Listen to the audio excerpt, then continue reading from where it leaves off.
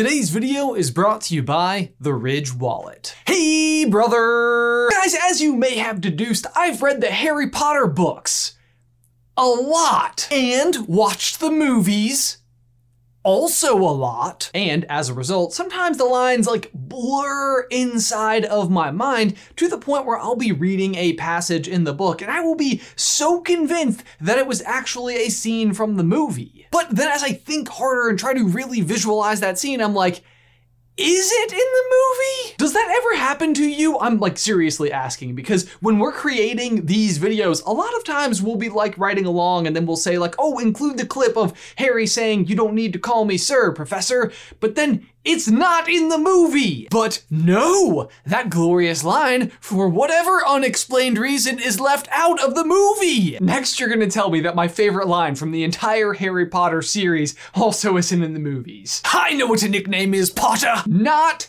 in the movie. Also, technically not really even in the books. The book says that it says, "I understand what a nickname is."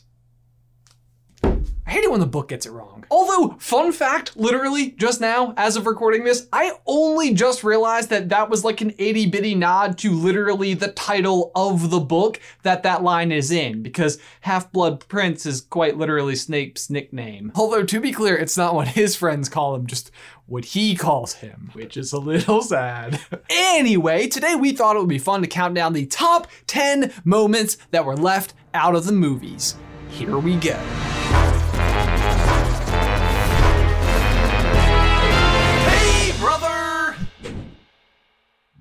Guys, before we dive on in, we need to give a huge thank you to today's sponsor, the Ridge Wallet. The Ridge Wallet is light, sleek, and industrial. It doesn't fold or awkwardly bulge in your back pocket. In fact, it was actually designed to go in your front pocket. Guys, it is no question that for years, I was carrying around this old, overstuffed leather wallet with so much unnecessary stuff packed inside of it. It may as well have been an actual briefcase, and I can't be entirely sure because it's been faded from age, but I'm relatively certain that my 10th grade biology final was in there. My wallet was bulky and annoying, but now it is sleek and streamlined. The Ridge Wallet can hold up to 12 cards and still has room for cash, and comes in 30 different colors and designs, including this one here, which is the Stonewashed. A new wallet is one of those things that many people just don't think to get for themselves, and that's what makes it such a great gift and one they'll actually use. And the Ridge team is so sure that you're going to love it that they will give you 45 days to give it a test drive, and if you don't love it, then you can send it back for a full refund. But when you or they end up loving it, good news. It comes with a lifetime warranty. So if you want to get 10% off your order with free shipping worldwide and free returns,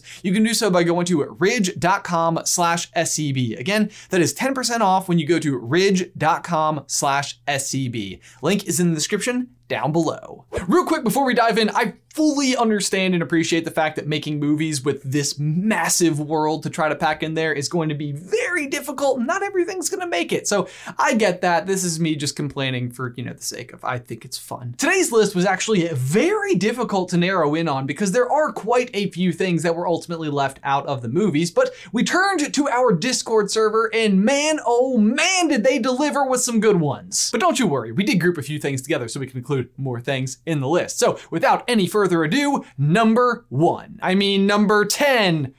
One with a 0 because we're counting down. Peeves. This one was so heavily requested and may have actually been much higher on the list, except I actually kind of understand his absence. He often causes plenty of trouble and can serve as a comic relief, but it's also pretty rare for Peeves to actually be directly involved with the overarching plots. Although, fun fact, he was actually planned to be in the first movie, and there are reportedly scenes that were shot, including Peeves being portrayed by Rick Mayall. But those scenes seem to be left on the edit room floor and have never been released in any medium. Most of his antics are just replaced with Filch, and it works for the most part, but it would have been really nice to have seen him introduce and break the Vanishing Cabinet, introduce Moaning Myrtle, torment Umbridge, which mostly I really just want in there because there's that moment when McGonagall tells him to turn the screw the other way to get the chandelier to fall, and I thought that was awesome. But worst of all, we never got to see Peeves suffer at the hands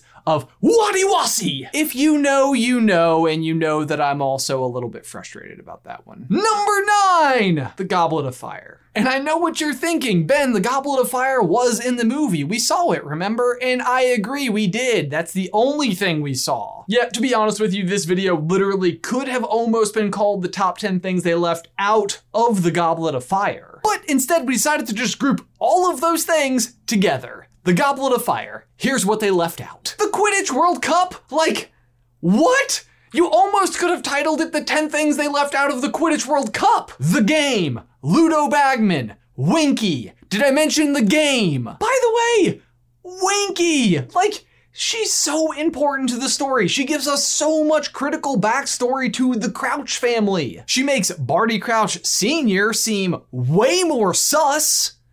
Am I using that correctly? For clarity, in case I wasn't using it correctly. Suspicious that he may have put Harry's name in the Goblet of Fire. Winky is also the reason we get to visit the Hogwarts kitchen, which we don't do at all, which also means that Dobby's not there. Everyone wants more Dobby. Also then, Spew. S-P-E-W. It's Spew. But going back to the cup, there was no Ludo Bagman, which meant there was no betting, which means that Fred and George didn't lose their money to him unfairly, which means that when Harry ultimately wins the Triwizard Tournament and gets 1,000 galleons and he gives it to them to start the joke shop, none of that matters! Ludo Bagman, by the way, also sus. I think I'm getting it. They included the leprechauns for Ireland, but not the Velas for Bulgaria, which means that Fleur was no longer part Vela. To be fair, Clemence Posey does not need magic assistance to make her more beautiful, but it sure does make Ron look a lot worse when he fails to ask her out. In the books, he's like under the spell of her Vela-ness, but in the movies, he's just shallow, which he is, but still. Also, no Rita Skeeter as an animagus, and no harassing Hagrid, and no Hagrid raising blast-ended Skrewts, which I was disappointed about because it was an animal that I could never really picture and I wanted to see what it looked like. It was like the how to pronounce Hermione's name of magical creatures. We called her Hermione growing up. But on the note of Skrewts, it meant that Harry doesn't get to fight one in the maze, and while we're talking about the maze, oh my gosh, the maze! No Golden Mist? No Boggart? No Acromantulas? No Sphinx? The middle of middle is D. It's a spider! I wanted to see Harry be smart. No, but seriously, like last time we got to see Harry go through an obstacle course like this, he had Ron and Hermione with him, kind of backing him up, and this time it was going to be really fun to see Harry sort of like thrive with his own prowess, but instead we get like kind of spooky hedges. And if I'm being real with you, I didn't think they were even that spooky. Okay, I'm lying, they were terrifying. And somehow we're only at number 8. The Potions Riddle in Philosopher's Stone. In the books, the Potions Riddle is the final obstacle before Harry is able to make it to the Mirror and the Philosopher's Stone, and it's the challenge that Hermione gets to be the champion of. The movie cuts the scene all together, and Hermione gets to be the champion of the Devil's Snare Chamber, which I guess is ultimately fine. Harry does the keys, and Ron, of course, does the chess set. But giving the Devil's Snare to Hermione causes just one small problem, and that's Harry remains calm in the books during that moment, which I think is kind of a key characteristic of how he is under pressure. It's demonstrating his early ability to be a leader. The problem is here when Hermione tells Harry that he's all brave and stuff and that he should be the one to go on. In the book, Harry is the one that lulled Fluffy to sleep, and he was the first one through the trapdoor, and he remained calm with the Devil's Snare, and he caught the key. Him going ahead first makes sense. In the movie, we haven't even seen him cast a spell. Hermione, however, casts Wingardium Leviosa. She's the one that sets Snape's cloak on fire. She unlocks a door, incapacitates Neville, and defeats the Devil's Snare. So it really kind of feels like she should be the one going through the door, not Harry. Although to be fair, I think Hermione is the hero of the books. So, number 7, the Dursleys. Now, this one actually possibly could have been included back with number 9, the Goblet of Fire, because they weren't in it at all. And you might be thinking, well, Ben, it kind of makes sense. I mean, they really blew up the Dursleys' budget back in POA. To which I say, wow, I get it. Clever pun, blew up because of Aunt Marge.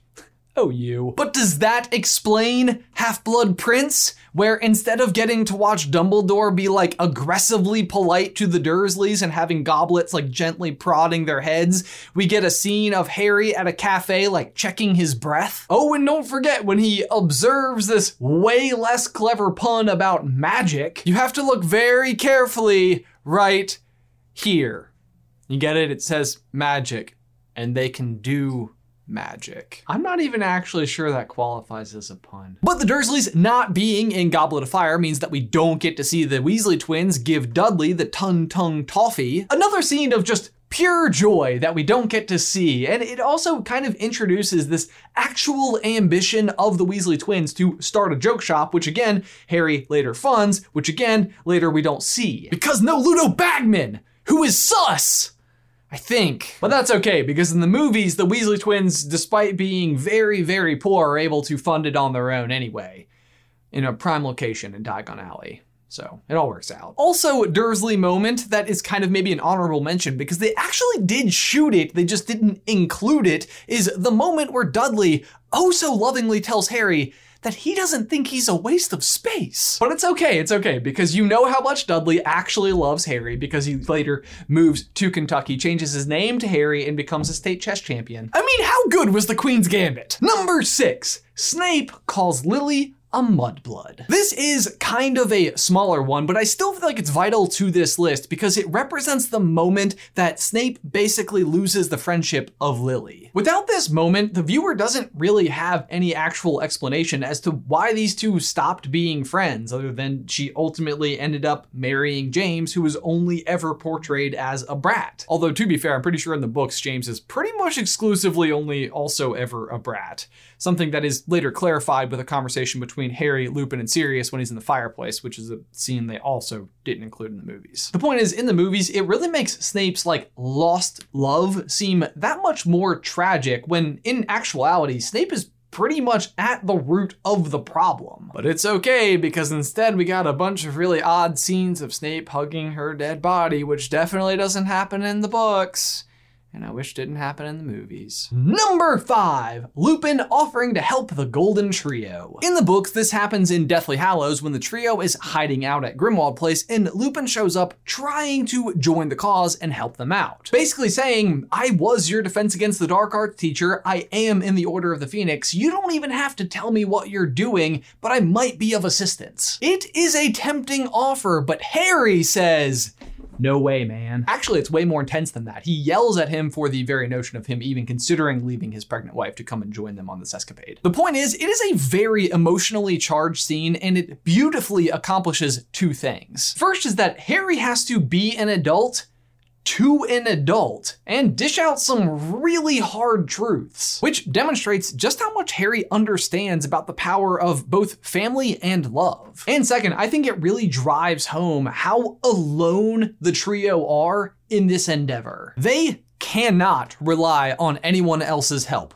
No one is coming, no one to call. Succeed or die. I mean, to be fair, in the end, plenty of people do end up helping, but it's the feeling of this loneliness that matters. Number 4, Creature's Tale. While we're at Grimmauld Place, let's go ahead and talk about the other resident of Grimmauld Place, Kreacher. Because man, if anyone has a great redemption arc, it's him. Not only does he provide valuable information about the backstory of the locket, but he also redeems Regulus Black and is the clear example of the transformative powers of kindness. He starts off by betraying Sirius and getting him killed and ends with literally leading an army of house elves against the Death Eaters. Which, by the way, that scene also left out. Number 3, the Janus Thicky Ward.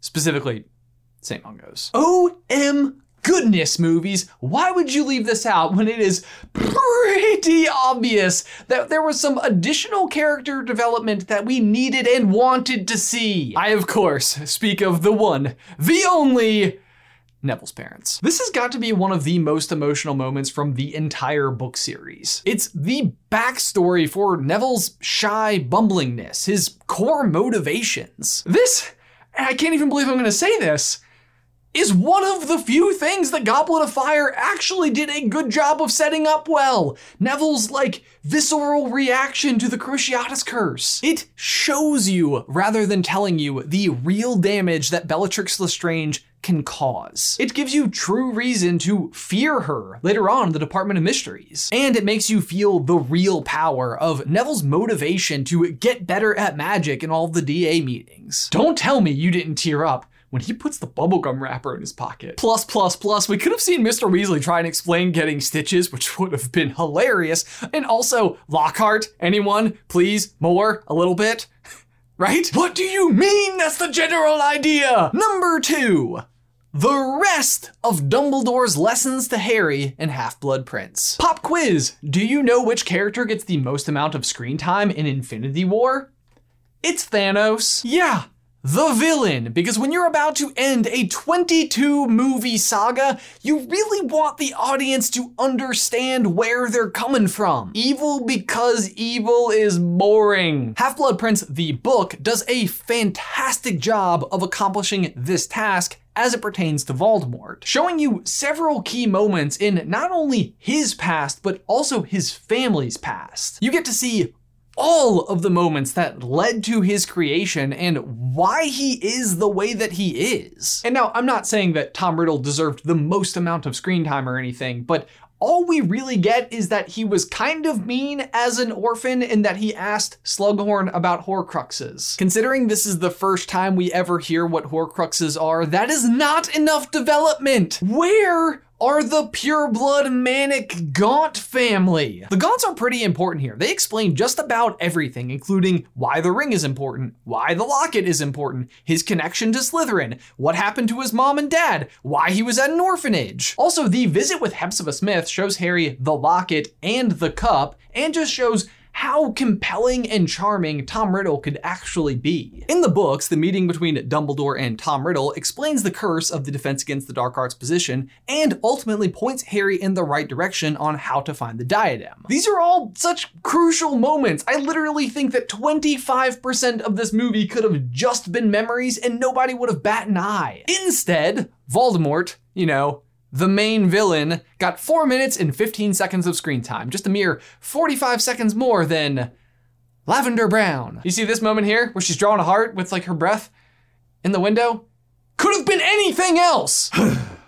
That brings us to number 1, Harry repairing his Holly Wand with the Elder Wand. Guys, I've simply lost track at this point in time just how many videos we have actually made about the true path of the Elder Wand, or who was actually the master of it when, if ever. But the one constant thing that no matter what has always been true is that we know that Harry is the true master of the Elder Wand when he uses that wand to repair his Holly Wand, which is simultaneously also proof that the Elder Wand is in fact more powerful than other wands. Ollivander explains to Harry that it is an impossible task. He tries it with other wands and it fails. It's the proof we needed that Harry is in fact the master of death, the master of the Elder Wand. To be fair, he also comes back from the dead, so that's pretty solid. I'll give him that. The one thing that they do that I'm actually completely fine with is the breaking of the Elder Wand. I'm not concerned with that decision at all, except for the fact that Harry didn't repair his wand first, so now he doesn't have a wand. And guys, there you go. The top 10, basically 30 moments that we felt like were left out of the movies that should have been in there. For my question of the day, what did we miss? What were your moments that you wanted to see that didn't make it in there? Let us know in the towel section down below. But guys, as always, thanks for watching. Be sure to like this video and subscribe to the channel if you haven't already. If you'd like to see our list of top 10 cringe moments